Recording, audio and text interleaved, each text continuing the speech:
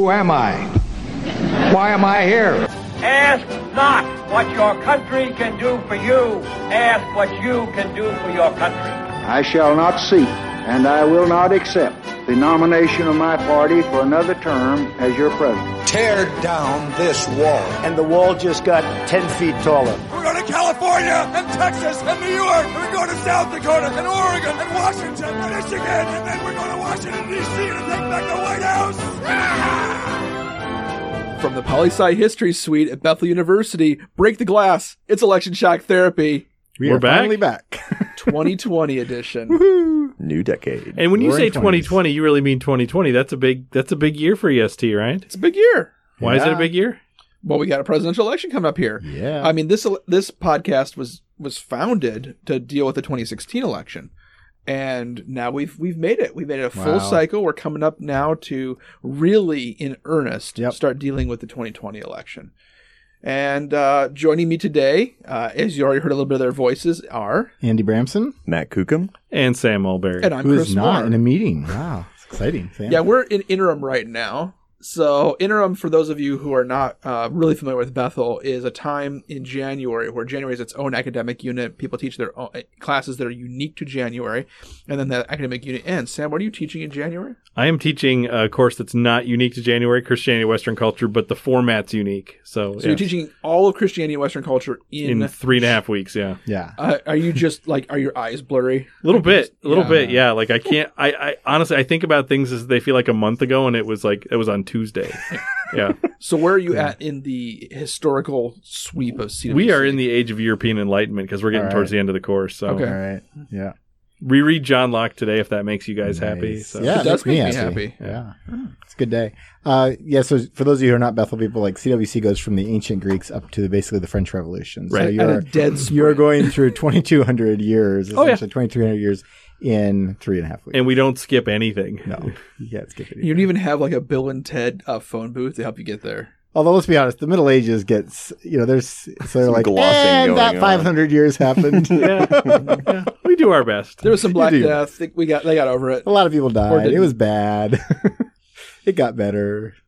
Okay, guys, on a scale of 1 to 10, with 1 being totally chill, 10 being completely freaked out, the virus coming out of Wuhan in China, the coronavirus. I'm a 1. You're not even worried at all. Because of what Just can I chill. do? What can I Yeah. do? Oh, okay. Yeah. I'm basically there too. Yeah, I mean, Okay. we had similar scares over SARS and some. Well, of the SARS other- was worthy of being scared about because, I mean, multiple hundreds of people Matt and I died. never got it. But yes, you're Well, right. I'm not sure that's how it works, but I'm I know. fine. We're fine. I didn't know anyone who got it. Okay, That's so right. so you're not. So none of you are at all that. I'm going to put myself a little bit higher. I'm going to put myself at like. no. Are you saying scared like for humanity or scared for ourselves personally? I was thinking more humanity. Oh well, but- that's Okay. different. Well, Then. I'll go I'm higher than saying one for one that. like Yeah. like I'm not worried. I'm going to Like make it's it gonna come to through Minnesota. today. No, Yeah. And I will say I did remind my son one extra time to keep his hands washed at the daycare today, but that's Ooh. not like his daycare does That's not. just quality parenting, though, right? Thank you. That yeah. is true. It's January. That's Right. a good idea. Yeah, this is looking, at least initially, more like SARS Yeah. and less like swine flu, which is to say it's likely that China's reporting about 800 cases, but China tends to dramatically underreport these things for Yeah. 2 reasons Yep. I can think of at least.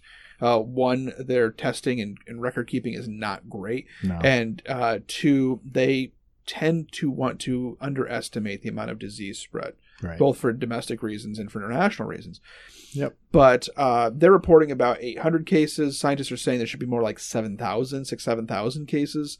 And we've already seen a handful of confirmed deaths. There is already one person in the United States that has confirmed coronavirus as well. What's going to be interesting, more from a policy point of view, is that we've never seen a city of basically 11 million people quarantined by shutting down That's crazy. the going and coming from a city. And so we're going to see if this sort of emergency health policy is actually going to more or less contain this virus to keep it from the epidemic from really spreading. Yep. It'll be interesting to see. I mean, China can do this because it's an authoritarian government. They can just choose to just shut down a city. Mm-hmm.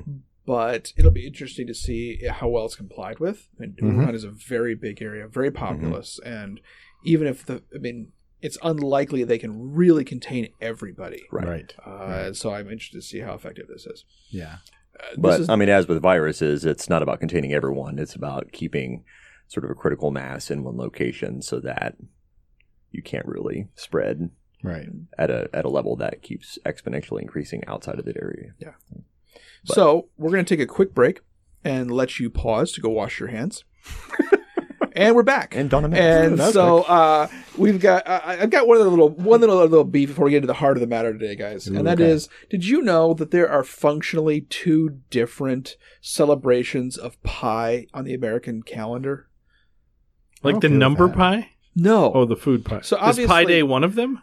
So today is actually National PIE Day. Okay. A celebration of the confection, usually with fruit or cream of some kind, baked into a crust.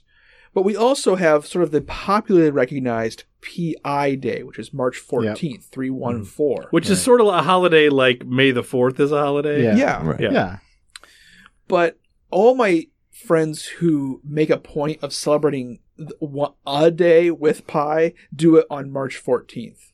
And yet somehow on the national calendar, today is a celebration of PIE. So just to be clear, your platform here is that we have too much celebration of pie in our I'm just saying, let's be consistent. Let's just call one day Pie Day. Are you having too much pie in your life that you can't have another day? I want to have everybody have pie at the same time. Like I don't want to have like conflicts of pie interest. It would be different if we were talking about every month had a pie day, and even that would probably be even okay. That, I'm not sure I'm like objecting to. Your complaint sounds like it's happening like 3 times in the same week. Like I think we're talking about different months. I think we're okay. You think? Yeah. All right.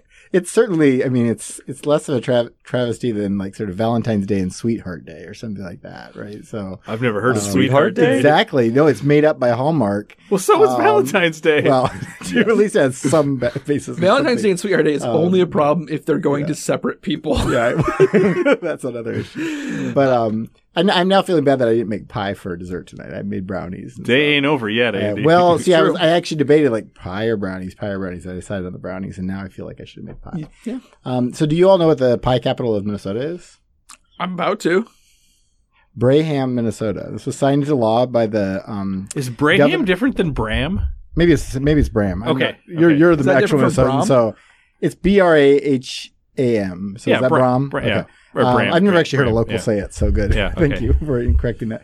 But Bram is very small. It's small. It's like 1,000 people. They have the pie capital of Minnesota. They have this little cafe that sells pie, and it was a popular stopping over point for people going like from the cities to the North Shore.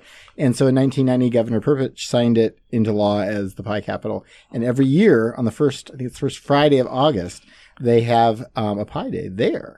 So to exacerbate this pie problem that Chris is concerned about, you can go and you can buy pie like right there in the town square, essentially. Arguably, though, in the pie capital of Minnesota, isn't every day Pie Day? Every day is Pie Day, and you can go to that restaurant. But on this day, they are like selling it outdoors. They really mean bake it. them. They like the churches. We ain't messing around. They use the churches to bake pies in, and then they sell it.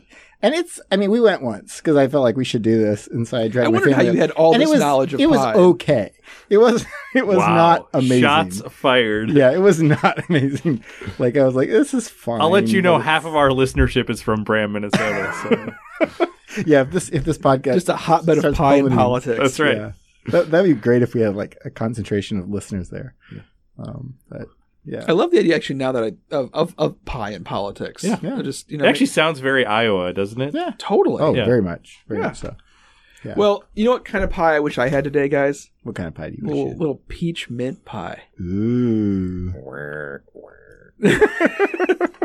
Come on, man! I'm actually a dad. I can make dad jokes. That's true. So the story dominating Washington D.C. right now, Dr. Crookham, is the impeachment of one Donald John Trump and the relative farcical nature of said event. I want to not talk about whether we think impeachment is a good idea or whether impeachment's a bad idea. We're going to leave that to the pundits.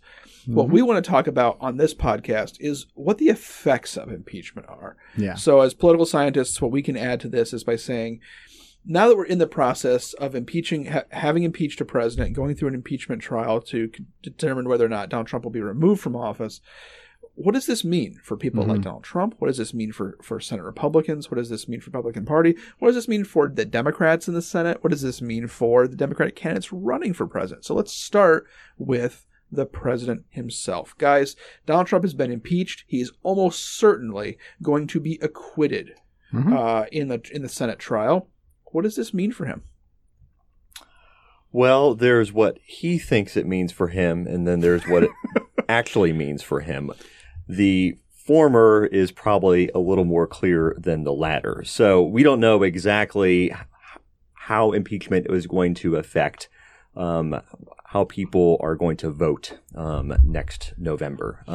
Currently, a small majority of people favor Trump being removed from office. It remains to be seen whether or not an eventual acquittal, which is likely how it's going to go, if that's going to sort of make the issue go away for a lot of voters, we'll see. Donald Trump sees this as an opportunity for him to be vindicated. And you can see that in the sorts of arguments that his sort of legal team is fronting, both in the briefs that they have released and the arguments that we'll be hearing from them, I guess, starting Saturday or maybe next week at this point. And basically, they are giving absolutely no ground. They are saying that Trump didn't do anything wrong whatsoever. It was a perfect phone call. Yeah. Yeah. And so basically, they are almost treating this as sort of just complete, total exoneration for Trump. And we're not going to get into exactly if that's the case or not. Some of the arguments they're making are certainly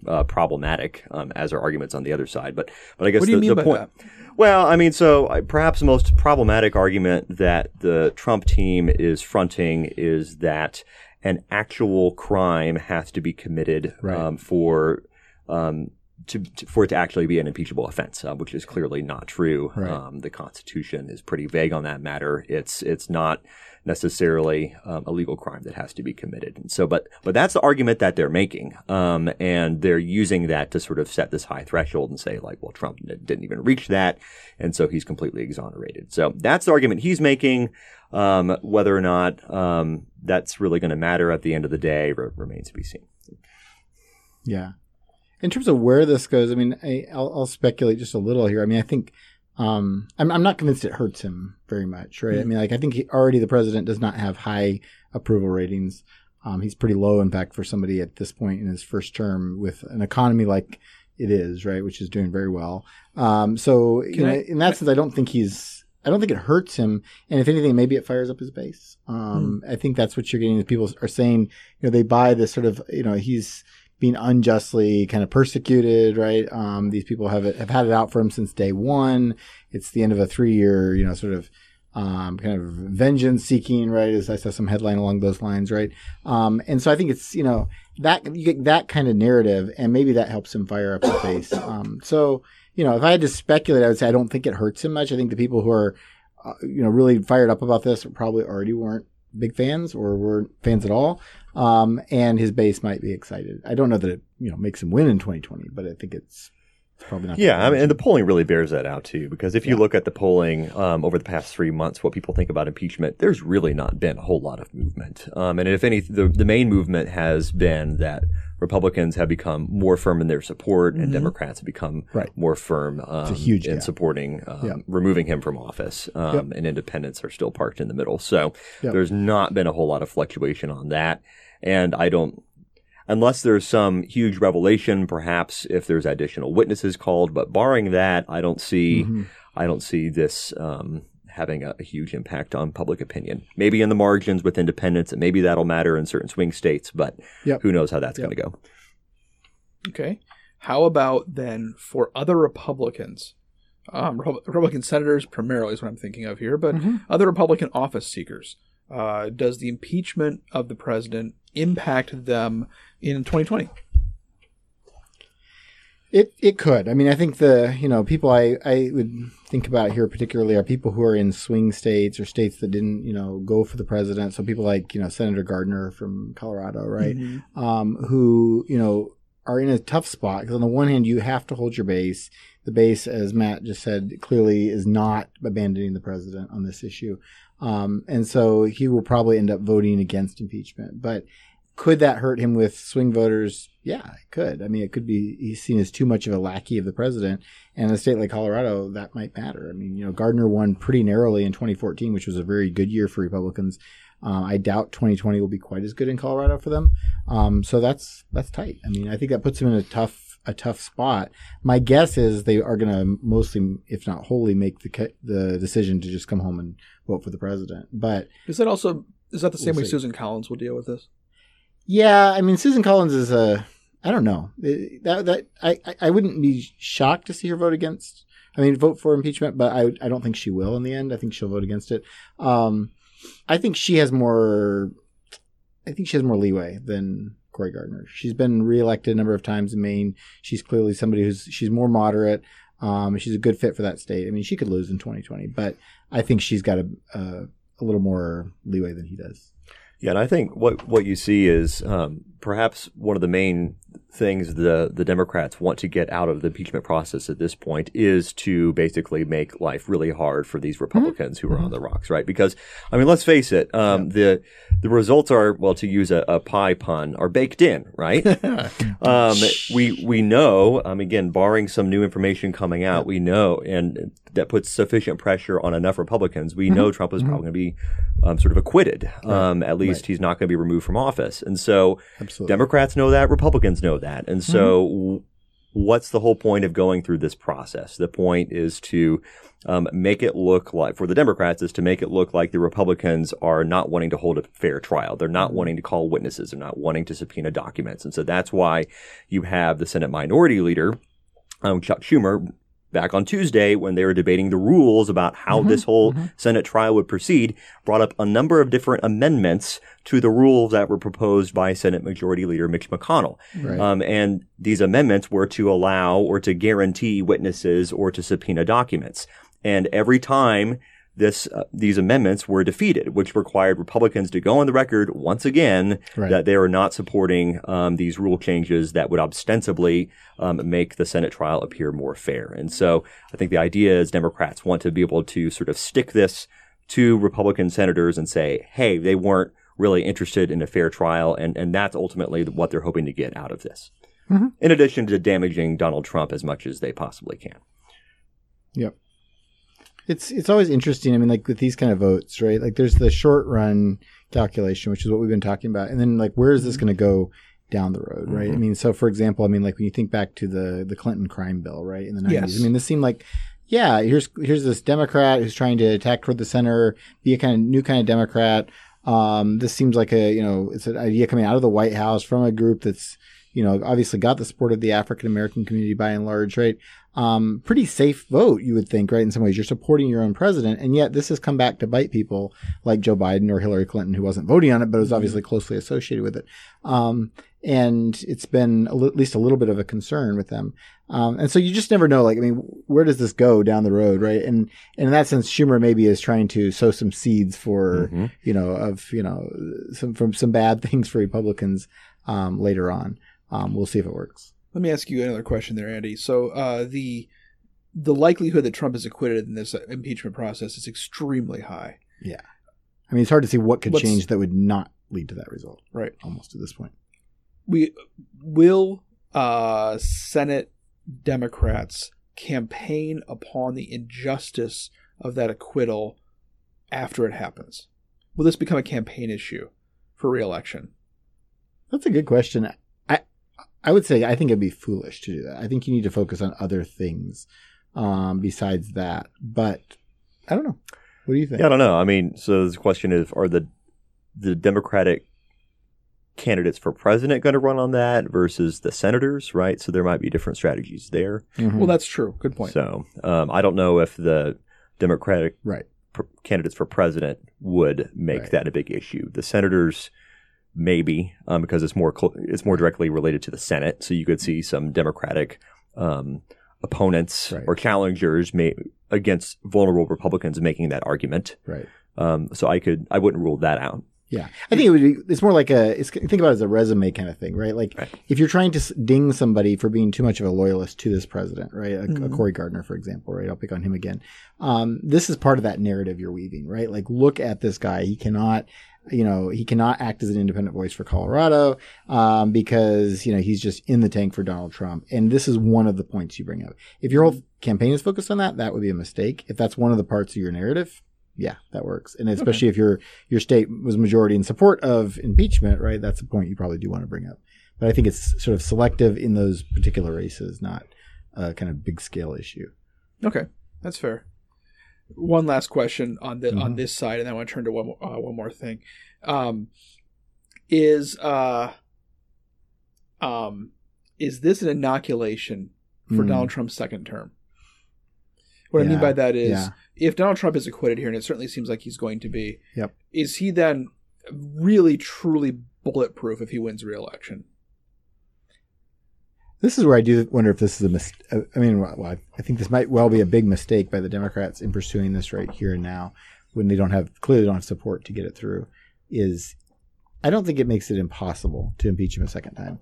It makes it really hard, because then it's just like, why are you doing this again? So something which he would really have to commit a capital crime. He would have to shoot someone on Fifth Avenue. Right. I mean, or something shocking and new, right? I mean, what you cannot do, I think, is come back to anything that's happened from 2017 to 2019 and say that's cause for impeachment. Because I feel like we do know the facts about this stuff, and you didn't bring impeachment articles, or those impeachment articles were shot down. It's just it's hard to see how do you bring that back in and have people take it seriously unless you have a 2/3 Democratic majority, which is not happening. So, yeah, I mean, I kind of think it to some extent. I mean, I think the impeachment weapon is rendered far less powerful by how it was used. Yep. I agree. It's possible that if Democrats had not been talking about impeachment since before he was actually sworn in, and I think I made this point before, and it actually, conducted this process in a sort of fair, reasonable, open-minded way, and were trying to truly persuade Americans that this could have dinged him enough. But the way that they basically conducted it not only caused most Americans to think this was a merely partisan exercise, but it also provided cover for Republicans in both the House and the Senate who might have been open to actually supporting impeachment in the House and maybe even removal in the Senate.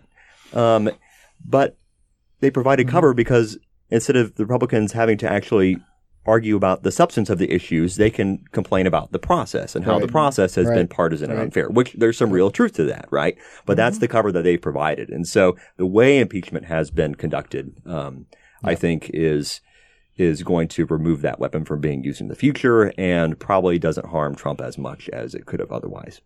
Yeah.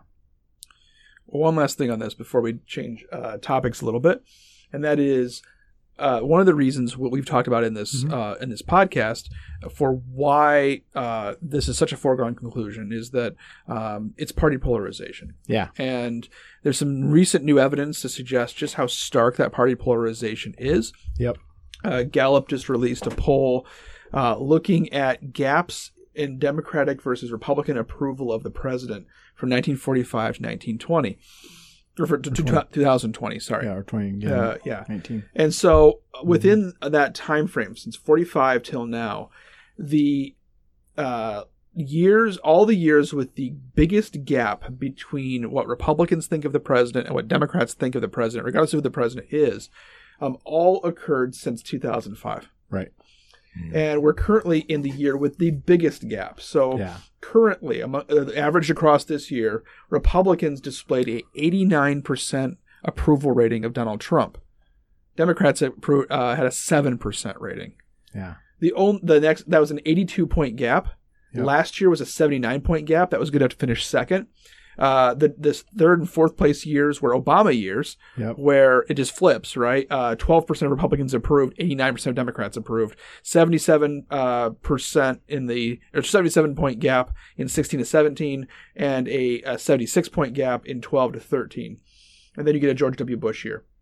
Yep. But all the most recent years are are these huge gaps between what Republicans and Democrats think of the president. Now, I want to be clear here. Right. This isn't the American population in general. These are people who identify themselves as Republicans, as Democrats does. Doesn't include independents, or doesn't include people who are leaning Republican or leaning Democrat. It's just people who are strongly identify with one of those two parties. So there is a little bit of there's wiggle room in the middle, and there's something still worth fighting over in the middle here. Yep. But this is really stark, and it really shows a change in the structure of American politics. Polarization has entered the tribalism phase. Yeah, I mean, say. Yeah. So what's the next phase after tribalism?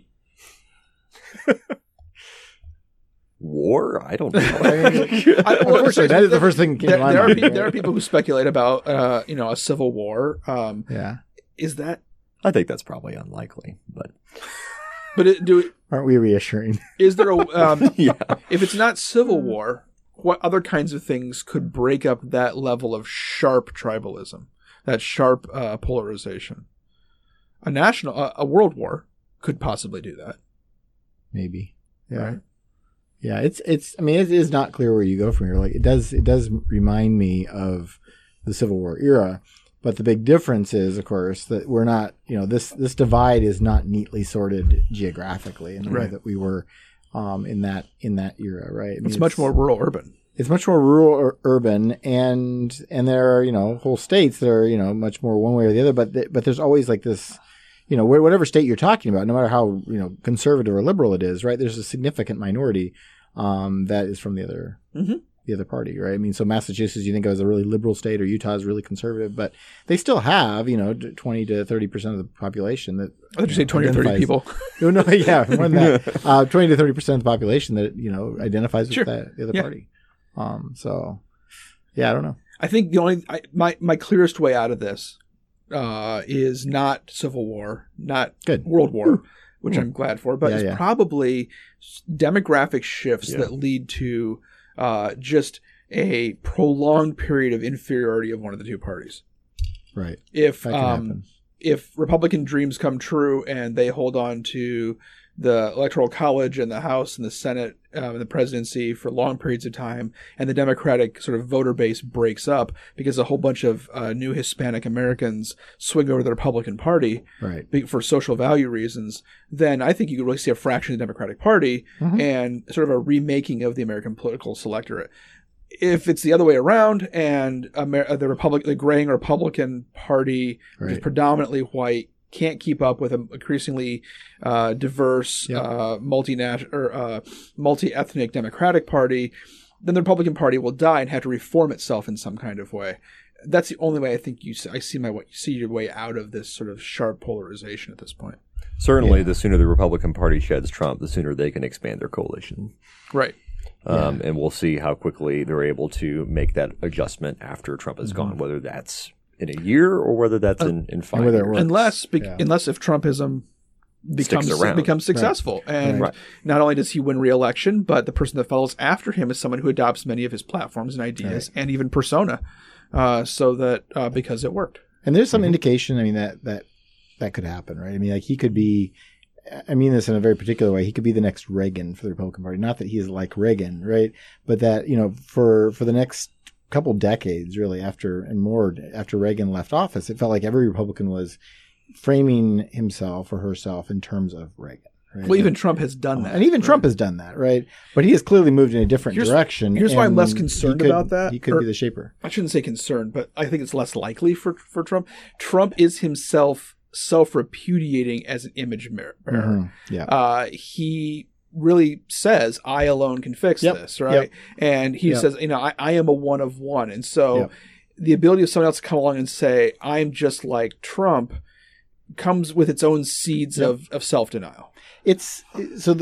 I'll make an international analogy here, because one of the cases that Trump reminds me of is Juan Perón. I thought you were going there. Okay, so explain why you mean that. So Juan Perón was the president of Argentina. He kind of came elected right after the end of the military dictatorship. He served for 9 years, got kicked out by the military, who then kept trying to return the country to democracy, but refused to let Perón return. People wanted Perón. And so it was a whole mess. And eventually they let Perón come back one more time. Then he died. But after that, I mean, like ever since, really, Argentine politics has been dominated by the memory of Perón. And you still have the Peronist party. They're called the Justicialist party, but they're the Peron's party. And what's weird about them is they're not clear, like, where do they position themselves on the right-left continuum, right? They've had presidents who've been pretty far to the right on their policies. They've had presidents who are pretty far to the left, and they all claim to be Peronist, right? And to be sort of following up on the legacy of Juan Perón. And so I wonder if Trump could become that, right? Trumpism could become that, where it's this empty vessel and everyone fills it with whatever they want. And Perón did say very similar things about himself. I mean, like, he referred to himself as the conductor, right? So this analogy of, like, there's an orchestra and I'm the only one who can get them all to play together, right? Because my party contains the right, it contains the left, it contains all these different groups. And what are they united around? Not a policy, not an ideology, me, right? Yeah. And that's that I alone can fix it kind of mentality.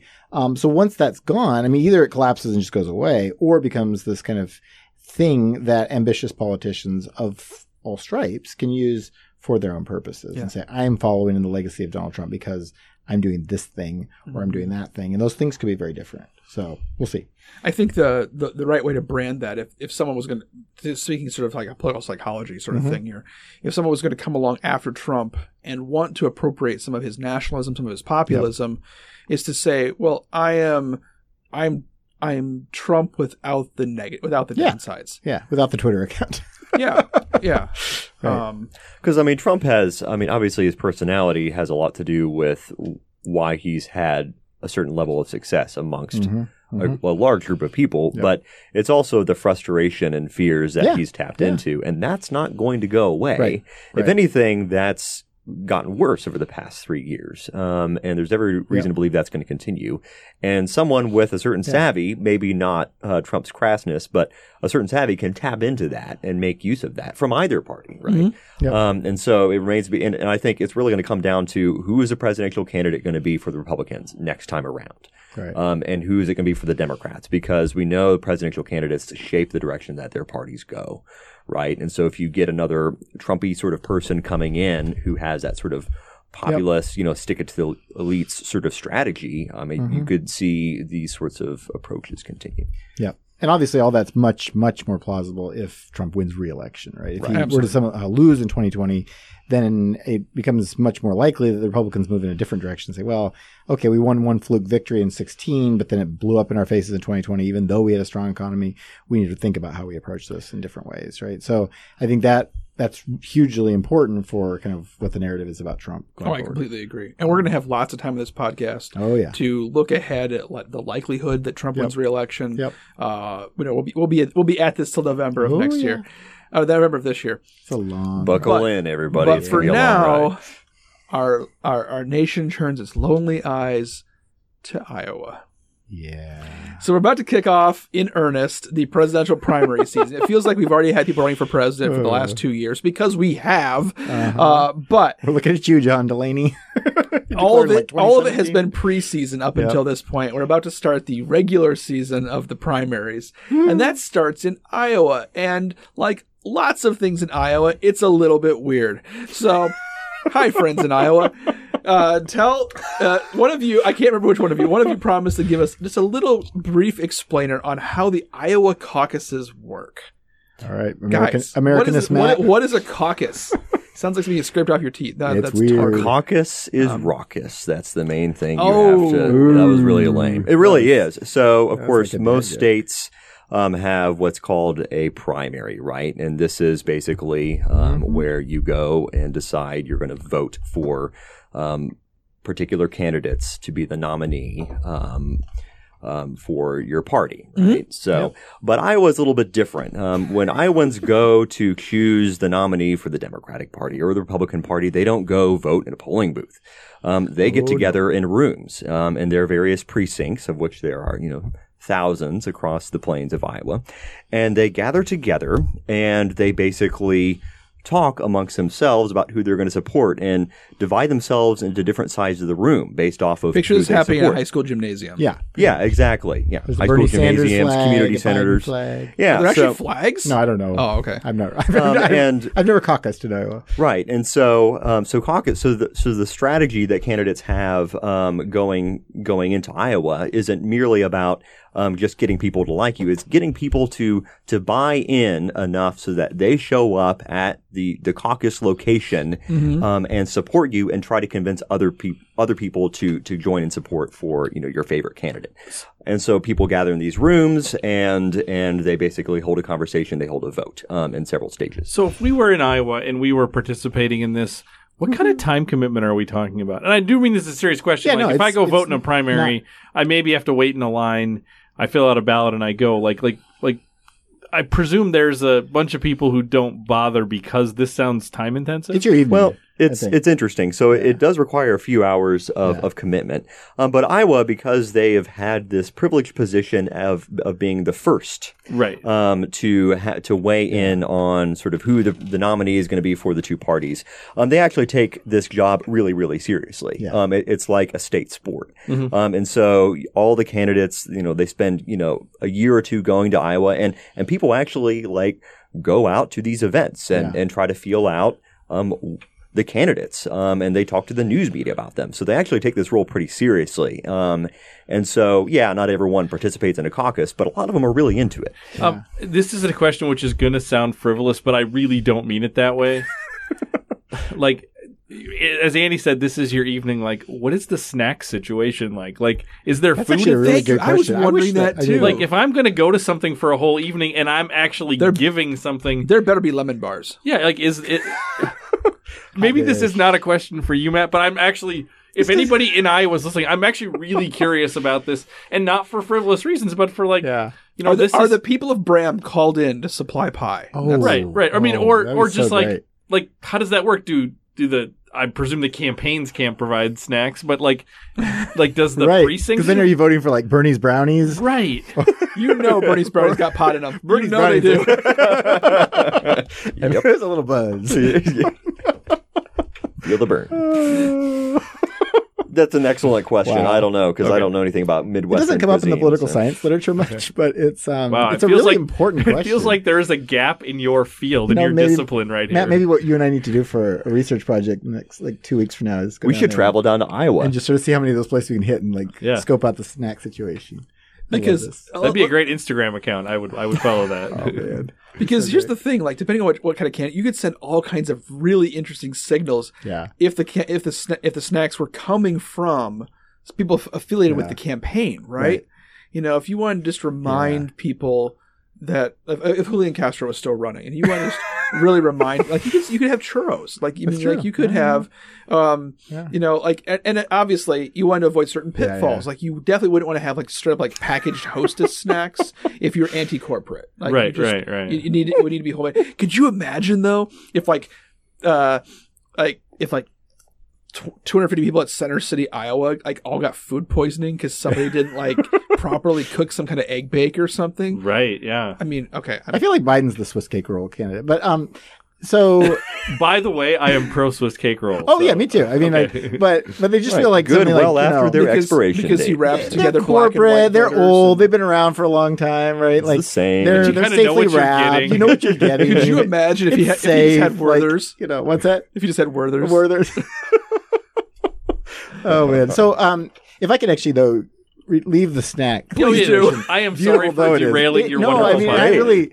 I really love it. But I do actually want to come back to one of the things that you two were talking about, Sam and Matt, because I think your question is actually really important, Sam. I mean, it is a big time commitment. And one of the concerns this raises is who is willing to put in that time commitment, right? And so one thing that makes Iowa always a little weird too, right, is that you'll get this polling, right, saying people support, Bernie at this level and Biden at that level and Warren at that level, right?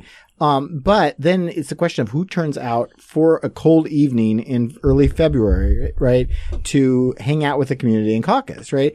And of course, some people are more likely to do that than others, particularly older people are more likely, right? If you are a 70-year-old retiree in Iowa, I mean, really, what else have you got going that day, right? That's the thing. That's your event. You've been looking forward to this. Wow. You've been thinking about it. You've met 5 of the presidential candidates, if not all of them, right? You're going to turn out. If you're a 21-year-old college student, you're 3 weeks into the semester, right? Are you going to really turn out, or are you going to say, I got a paper. I really ought to do the 30 pages of reading, or I really want to just play video games rather than doing the 30 pages of reading, probably more likely, right? But, what kind of people are going to turn out, right? And so that's a concern because, of course, some of these candidates are more likely to be supported by older people. So, for example, Bernie is often supported by younger folks. That makes it a concern for the Sanders campaign. Will his people actually turn out? You can count on probably Biden's people turning out because they tend to be disproportionately older. Those are the kind of people we would expect to be there. But the flip side of that is Bernie's been in Iowa before. He's got the ground game down, he does. right? He does. And his He people absolutely are does. used to getting out and doing that sort of having that sort of commitment.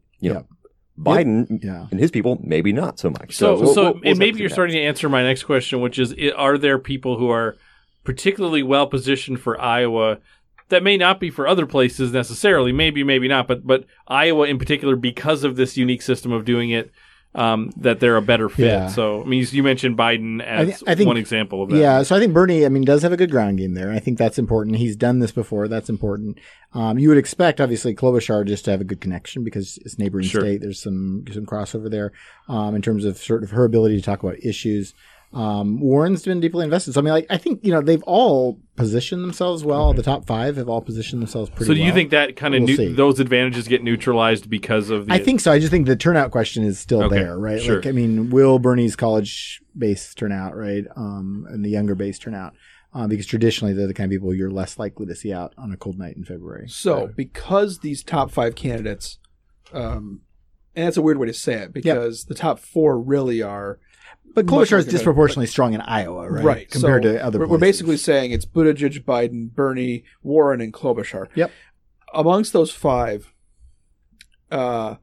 is there significant penalty to finishing fourth or fifth in Iowa? Yeah.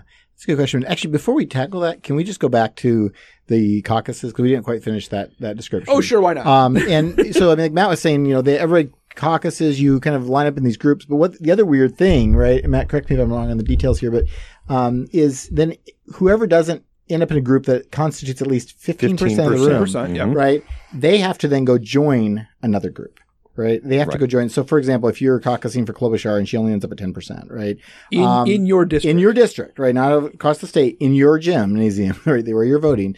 Then the Klobuchar group has to disband, and they have to go find somebody who is popular enough, right? At an individual level, they don't have to move as a group, right? No, they don't have to go together as a group. Absolutely. So some of them might go to Biden, some might go to Sanders, some might go to Warren, right? Some might go to Buttigieg, but ultimately, everybody has to end up in a group that constitutes at least 15% of the voters in that particular precinct who have shown up. Another dumb question. You could also just leave, right? If you're like, oh, my candidate, like... I suppose you could. I mean, like, obviously, once you're invested to be there, but okay, so they're... Okay. I mean, I guess, if you looked and said, okay, Buttigieg, Biden, and Warren, I don't care. I don't like any of them. I'm just going to walk out the door. I guess you could do that. Andrew Yang's not getting this. Fine, I'm out here. But if you... Generally, you would have some... preference. And these are, again, mostly these are going to be people and your who are voice Democrats. Wouldn't be, you'd be you silencing care about these yourself, people. right. You'd be silencing yourself. Right. And so if you have any preference among the remaining people, then it's in your interest to say, well, fine, I'm not a big Buttigieg fan, but I prefer him to Biden. Sure. Right. Okay. So what becomes important for these sort of lower tier candidates is, and for the people that support them, is what their second choice is, who their second choice is. Yeah. So, and if this makes intuitive sense to you, good listeners, this idea of voting for your first choice, and when they're no longer viable, then going to your second choice, and then potentially, if they're no longer viable, going to your third choice, is an example of ranked choice voting. Yeah, it kind of is. And what's weird this year is, so this is one of the things that we should say before we get to your question, Chris, about, sort of the penalties of finishing fourth and fifth in Iowa, is Iowa traditionally has just reported a couple numbers. So one is how many votes did the person get, statewide, and that's who ended up in those 15% plus groups, right? Yes. So what were the number of votes in each of those, right? And they've reported that for the statewide, and then of course they report how many delegates, right? What does this mean for how many delegates Bernie gets and Biden gets and so forth, right? Iowa doesn't have that many delegates, and they don't have that many delegates. It's not a big delegate prize, right? No, so it's more about the momentum. Are the delegates the same in number as the electoral delegates, or is it a different system? It's more than that. It's more than the electoral college, yeah. It's the number that, and I forget the number for Iowa, but it's the number of delegates they get for the Democratic convention. Right. I just didn't know how that was. Okay. Yeah. But the other weird thing this year is, so they're not only going to report the number of delegates each candidate gets and the number of votes that they got in those 15% plus groups, they're also going to report the number of initial votes. So they're also going to count, apparently, so they're saying how many people voted for each candidate in their first preference, right? Interesting. And so there's going to be multiple numbers coming out, which is interesting because it could mean that you get different kind of narratives about who won, right? Like which number is most important. I mean, because again, as Matt said, the delegate prize of Iowa is insignificant, right? It's not going to get you very far, right? It's not nothing, but it's not big. Just to clarify, so you said 41 delegates. How many delegates does it take to win the nomination? Like It's around 1,000, right? I think. It's pretty far up. Okay, so it really is a very small number. It's a very Okay, small Yeah, number. big Very drop in the small. bucket. Yeah. This is all about narrative. right, absolutely. Yeah, it's all about the momentum. So I think, that's going to be interesting to see, like, do we get one clear, like, this is the winner of Iowa, or do we get 2 or 3 people saying, like, well, I won the delegates, I won the most votes, I won the most first choice votes, right? Like, Right. And that could be interesting if you got 2 or 3 people who are sort of claiming presumably victory. that And first it can even kickstart a lower level campaign. Like if Andrew Yang gets 14% on the first ballot, and then he has to redistribute all of his potential voters, he can say, well, still, I got 14% in Iowa. People want it. Yeah. sorry, go ahead. Okay, so that the first choice votes gives us something more like a primary number, right? Because that would be your exactly. vote. Okay. That's what would be happening in a case where you had a primary, because then you would just go home. Right? Gotcha. Absolutely. I think what you'll see is, whoever the winner is, probably Biden. That's what the polling indicates now, but perhaps not. That, some of that number is going to be people who, switch their votes, right? Who preferred someone else, but when they didn't meet the 15% threshold, end up voting for the person who ends up winning the plurality of votes, right? Which eats into their total, right? Like, because then the narrative isn't like, well, Biden won Iowa, but really, only 2/3 of his supporters really thought of him as their first choice. Right. The other third, he was the backup option, right? So if you're muddies the narrative. If you're a candidate further down, I presume that I'm going to make the assumption that Iowa caucus voters are relatively informed about the system. Okay. Mm-hmm. Does the fact that they're reporting those first choice votes change the strategy of a person going to vote to say, normally, if this was the old system, I might just go to Biden to begin with because I figure I'm going to end up there anyhow, where it's like, well, if they're going to count that first vote, actually, I would like to I'd like to make a statement and vote for Tulsi exactly. Gabbard first. It could slightly, I think it could slightly incentivize some people who might say, like, I want to make sure Biden gets 15% on the first round, but you might say instead, well, you know what, I really like Tulsi, or I really like Michael Bennet, right? I mean, maybe there's some people out there who like Michael. Okay. And I'm going to go caucus for that person. Sure. Yeah, could happen. It's a good point. Which, for Iowa, they really prize how, their position in the primary season as being the first, because they get to sort of shape the narrative, and in some sense they are overrepresented, right? Yep. And the only reason they are is because of the narrative power that comes out of Iowa, and I think reporting these earlier numbers could potentially muddy that narrative and make Iowa to some extent less important than it has been. We'll see how it plays out this time and perhaps the next time. One last process question. So we were in the gym. I go to the Andrew Yang corner, whatever, right? Yang gang. Okay. So, and let's presume we're not like $1,000 a month. Right. I'm just saying. Let's presume we're not going to get our 15%. What happens once the announcement's made that we need to go somewhere else? Like, process-wise, is it just go somewhere else, or is there a discussion? There's a group hug first. Are there? No, I'm serious. Like, are there people in the Yang gang, to use your term there? Are there people that is there? what they call themselves, right? But are there people there who are talking about, like, okay, well, where am I going to go? And do you try to bring people with you? It's very discursive. Okay. Yeah. It's the whole idea is it's conversation. In fact, and the Biden and Warren people might both be coming over and explaining why you should now. So they can do that too. Yeah, I think so. I think it's cross the room and persuade in any direction they you want. They get a few red rubber dodgeballs out. I mean, like, it's fun. Yeah. Why did we never do caucusing in gym class? Have another Bernie brownie. It's great. That slows everything down a little bit. You feel mellow. You don't really care anymore. All right. So I want to posit here that even though this is going to muddy the waters, and I agree that actually might mute a little bit what I'm about to say to you, Matt.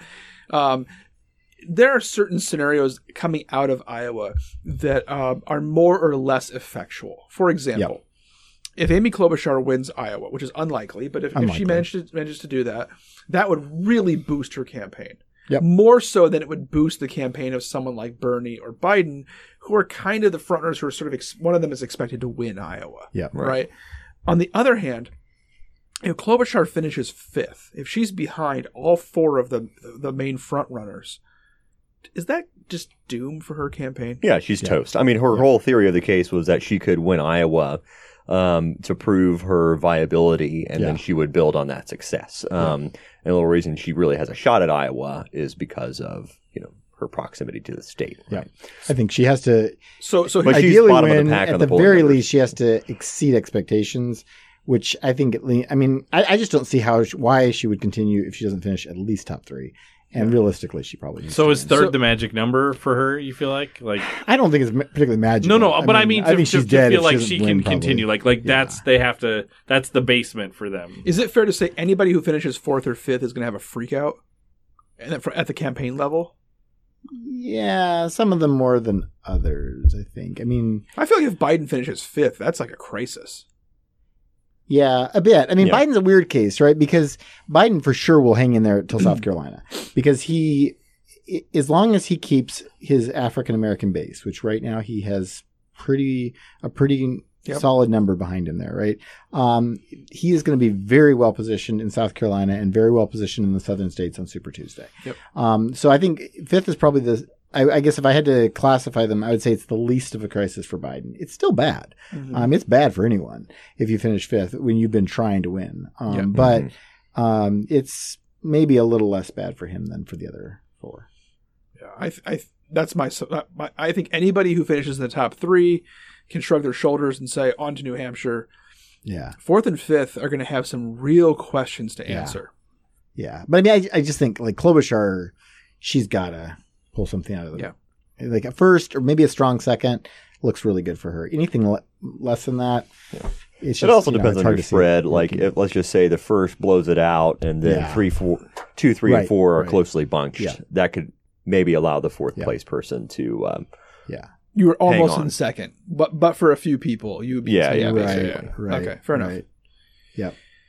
Well, which is possible because Sanders, Buttigieg, and Warren are all bunched up right now in the polls, and Biden is significantly ahead of all 3 of them. Yeah, and the other weird thing we should throw in there, right? That's making all this kind of last push to Iowa. We're 13 days out now, right, or something like that, or is it 12 days out? But the other thing that's making this really weird is the impeachment, right? Because all of a sudden 3 of these people, right, 3 of these top 5. Are needing to be back in Washington. You don't want to be, derelict in your duty, right? When the president of the United States is being impeached and tried in the Senate, right? And you're a supporter of said impeachment. But that's creating a really tricky dynamic for Klobuchar, Warren, and Sanders, right? My hypothesis would be this puts more pressure on their ground games. Yeah, it really does. Because if they're not able to be there to draw crowds, it's about their surrogates. It's about the other people who are hitting the 99 counties in Iowa and getting people to show up. But wouldn't it also? It's not like they're gone for no reason. Like it's a pretty. At least it's a high profile reason to be gone. Sure. So it is. So if you're a potential Iowa voter, you wouldn't be like, well, why are they not here? It's like there's a clear that's not even a question. There's a clear reason why you wouldn't be there. Absolutely. But if you're still like on the fence, right? Sure. It's like you might get to hear Biden give you a pitch. You might get to hear Buttigieg give you a pitch. You're not going to hear those 3 as much. Sure. And could that matter at the margins? I think it could, but we'll see. Yep. All right. So we kind of verged into this a little bit, but after Iowa, we've got New Hampshire and then South Carolina and Nevada, and then we're cruising into Super Tuesday. Yep. So with those as kind of the inflection points, what are some of the likely what do you think are some of the likely pathways that we might find ourselves in? I'm actually be a little bit prognosticative here. What do you think are some likely pathways that we might emerge out of these next few states? Sanders is the favorite for New Hampshire, obviously, because he's from Vermont, right? And he's done well there. His sort of brand of politics does very well in that area. So he's currently forecast to win in the polls. So that should not be a surprise to anyone. Okay. Conversely, if he doesn't does that lessen the impact of New Hampshire this year? Maybe, because you have an expectations game thing going. If Sanders wins Right. He won last handily, time. but not hugely. Yeah. And everyone else is kind of bunched up. I don't know if it's going to matter a whole lot. It'll show that Sanders is still, a viable force. And if Sanders loses New Hampshire, it's disaster. Oh, it's huge. It's He's done. I mean, unless he's won Iowa, right? In which case that would be kind of weird. Which would be really weird. But if he loses, he probably needs Iowa or New Hampshire. Yeah. I mean, I think that narrative gets really hard for him because South Carolina is not great for him. And I mean, Nevada he could win, but Nevada never seems to have as much of an impact on people's way of thinking about it. It just never seems to be as big a story as the other three. I'm not really quite sure why, but yeah, I don't know. Maybe by that point our narrative's already set. Maybe. I don't know. It's just kind of weird. It's like, it feels like the big three are Iowa, New Hampshire, South Carolina, and then you have Super Tuesday. And Nevada got themselves in there, but it just doesn't seem to matter as much. I don't know. Sorry, Nevada. Nothing personal. All right, let me ask a pathway question here. Yeah. Let's say hypothetically, either Buttigieg or Warren comes from behind and wins Iowa. Yeah, that'd be big. Okay. For both of them. And let's say Sanders wins New Hampshire and Biden wins South Carolina, and we just punt on Nevada. So we've got three different winners, three different states. What's the narrative likely to be prior to Super Tuesday? I mean, Super Tuesday becomes big. I think it's already big, but it becomes even bigger. I think, the narrative is it's kind of wide open. I think you get Michael Bloomberg getting another look. I think you're going to get some stories about that because his whole theory of the case is you don't really have a good candidate. You haven't got somebody to unite behind. And he starts throwing even more money, if that's possible, right, into advertising. And we see if it makes a difference. I still think Biden, as long as his African-American base holds with him, is going to be very well positioned to do well on Super Tuesday. I still think that makes it Bloomberg's sort of idea very problematic. But let me give you a different scenario then. Let's say Biden wins Iowa, finishes a close second in New Hampshire to Sanders, and wins South Carolina handily. Are we starting to coalesce around a frontrunner? I think so. Probably. I mean, because at that point, Klobuchar's out or functionally out. Mm-hmm. Warren's dead in the water. And a Biden, and Bloomberg's case is that Biden's not able to do this, but people clearly don't agree with him. And then it's Biden and Sanders, and I just don't see Sanders winning Sanders' path to victory to me is this needs to be a multi-person fight for quite a while. Yeah. And he picks off a fair number of victories in the 25 to 30% range. Mm-hmm. And eventually the party sort of snarlingly gets behind him, right? A la Donald Trump 2016, right? Right. Or Romney for the Republicans, right? Yeah. So, we don't really like this guy a whole lot, but he seems to be the most all-around and the people want him. Yeah, and I think he's got more charisma or something. I think there's a couple things to keep in mind as the narrative sort of ebbs and flows. The first thing is that endorsements from party elites actually do matter. If you look at endorsements since basically 1980 of sort of party elites, these are other party officials in government. Some of them are elected. If you look at sort of the endorsement race, the person who wins the most endorsements from their party going into Iowa has always won the nomination of their party. And right now, Biden is far and away ahead of everyone else. Warren is actually, if you look at the 538, they have an endorsement tracker.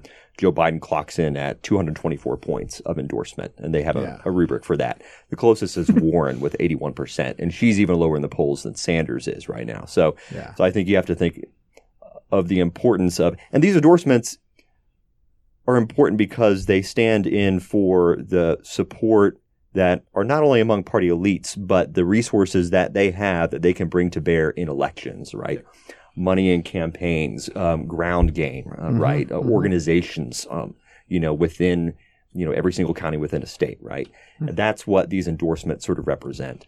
And Biden has this huge advantage of that going in. And I think that's one thing that and they're reasonably correlated with fundraising numbers too. Well, right. And he's done pretty well on that score as well. And the other thing to note is that if you look at polling and what a lot of sort of rank and file Democrats want in a candidate is they just want someone to beat Trump, right? Yeah. And So electability, whatever the heck that means, electability is the number one priority. And there's this sense that, well, I might actually prefer the policies of a Bernie Sanders. I like his brand of populism better. Or I think Warren is smarter and more capable. Right. But I also know that these two are going to be perceived as being too far left for the rank and file. And so I'm going to not vote my number one preference. I'm going to vote for Biden. Because I just simply want Trump out of office, and I'd rather have a Biden in office than Trump. And I think that's the calculus a lot of rank and file Democrats are going to be making in the next 3 to 4 months. And I think that's not going to change regardless of what the narrative is out of Iowa. If anything, if Biden does well in Iowa and comes in second in New Hampshire, that just reinforces the idea that, hey, he's electable. He can win this thing. And that's going to further that's going to lead to a boost in the number of endorsements. That's going to lead to a boost in his support. Which is a little bit like what happened in, say, 2004, right, with John Kerry, right? Who wasn't the most inspiring person ever, right? But you start getting the sense like maybe Howard Dean is just too far out there, right? Yeah. And for the Republicans, right, say in 2008 with McCain, right, as sort of the safe choice, or Romney as the safer choice over, say, a Gingrich, right, or a Huckabee in 08, right? So, I mean, I think those, you could see that kind of calculation coming through.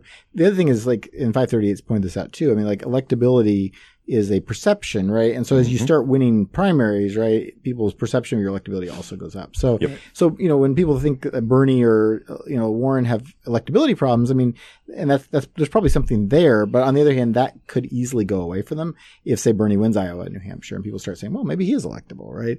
It doesn't actually change how the moderates perceive them, but it might change how people perceive that issue. So that's one that can. The Sanders campaign is making a big deal out of the fact that just yesterday a poll was released that showed that he has the best polling from a head-to-head matchup with Trump at this point. Yeah. So that's good news for them. Absolutely. Well, guys, hopefully that helps people understand Iowa a little bit better, the effects of Iowa, and what's likely to happen next. Do you want to talk about the thing that I really don't want to talk about, or should we save that for a future podcast? Let's punt it. And we'll leave people wondering. Okay. Which means you have to come back to the feed. It will be back. All right. Kuka and I won't let it die. To my significant derision, there's a topic that we will be talking about in a future podcast episode. All right. Thanks so much, guys. Anything that people should be looking at to keep themselves up on politics in an efficient way in these coming weeks and months? Efficient? I was just going to say, like, if you're going to recommend one news source, data source, way of kind of following the primaries, what's something you'd recommend? My go-tos are always Real Clear Politics. They aggregate a lot of news sources. You can just even scan headlines and get a sense of, like, what is the right saying, what is the left saying. I don't read all those, but just kind of take a look. They aggregate polling data, so if you want to know where the polls are, they'll have that there. And then 538 has some really nice trackers of, sort of like, what does the president's approval look like? What are the, polling numbers looking like? They are usually on top of big political stories. Those are my two go-tos. Yeah, if you're a data or stats junkie, go to 538. Yeah, which I'm not really, but they make it understandable even for those of us who are more qualitatively minded. So. I also like that despite some of the knocks they've gotten against them, they do a good job contextualizing what probabilistic decisions are. Exactly. Yeah, they do. I think that's nice. They really do, and I think they're pretty fair. I mean, like, I think they're pretty focused on the data, so they try to not get too political as they talk about politics, right? I mean, which is nice. I'll throw another one in there. If you want to hear a few more political scientists digest some of this data and talk about it as political scientists, the Monkey Cage blog at the New York Times is a nice resource to check out as well. So, thanks, friends. On behalf of my colleagues here at Bethel University, you've been listening to Election Shock Therapy. You can always get a hold of us, and some of you have to great amusement and to great effect, at electionshockTherapy@gmail.com. We look forward to hearing from you, and just to keep it in, there's a lot of great podcasts on this channel. Sam, what else we got coming up this week? We just dropped a podcast with two-time Pro Bowler, Super Bowl champion Greg Jennings on the 252. Bookish at Bethel's coming out every week, and we have a really great Tweet Victory coming out tomorrow. We usually don't record those ahead of time, but Andy's out of town tomorrow, so we recorded today, and I'm excited for y'all to check this one out. And as we move more and more into the primary season, you can expect to hear more frequent drops of election shock therapy as well. Yeah. Thanks, guys, and go Royals.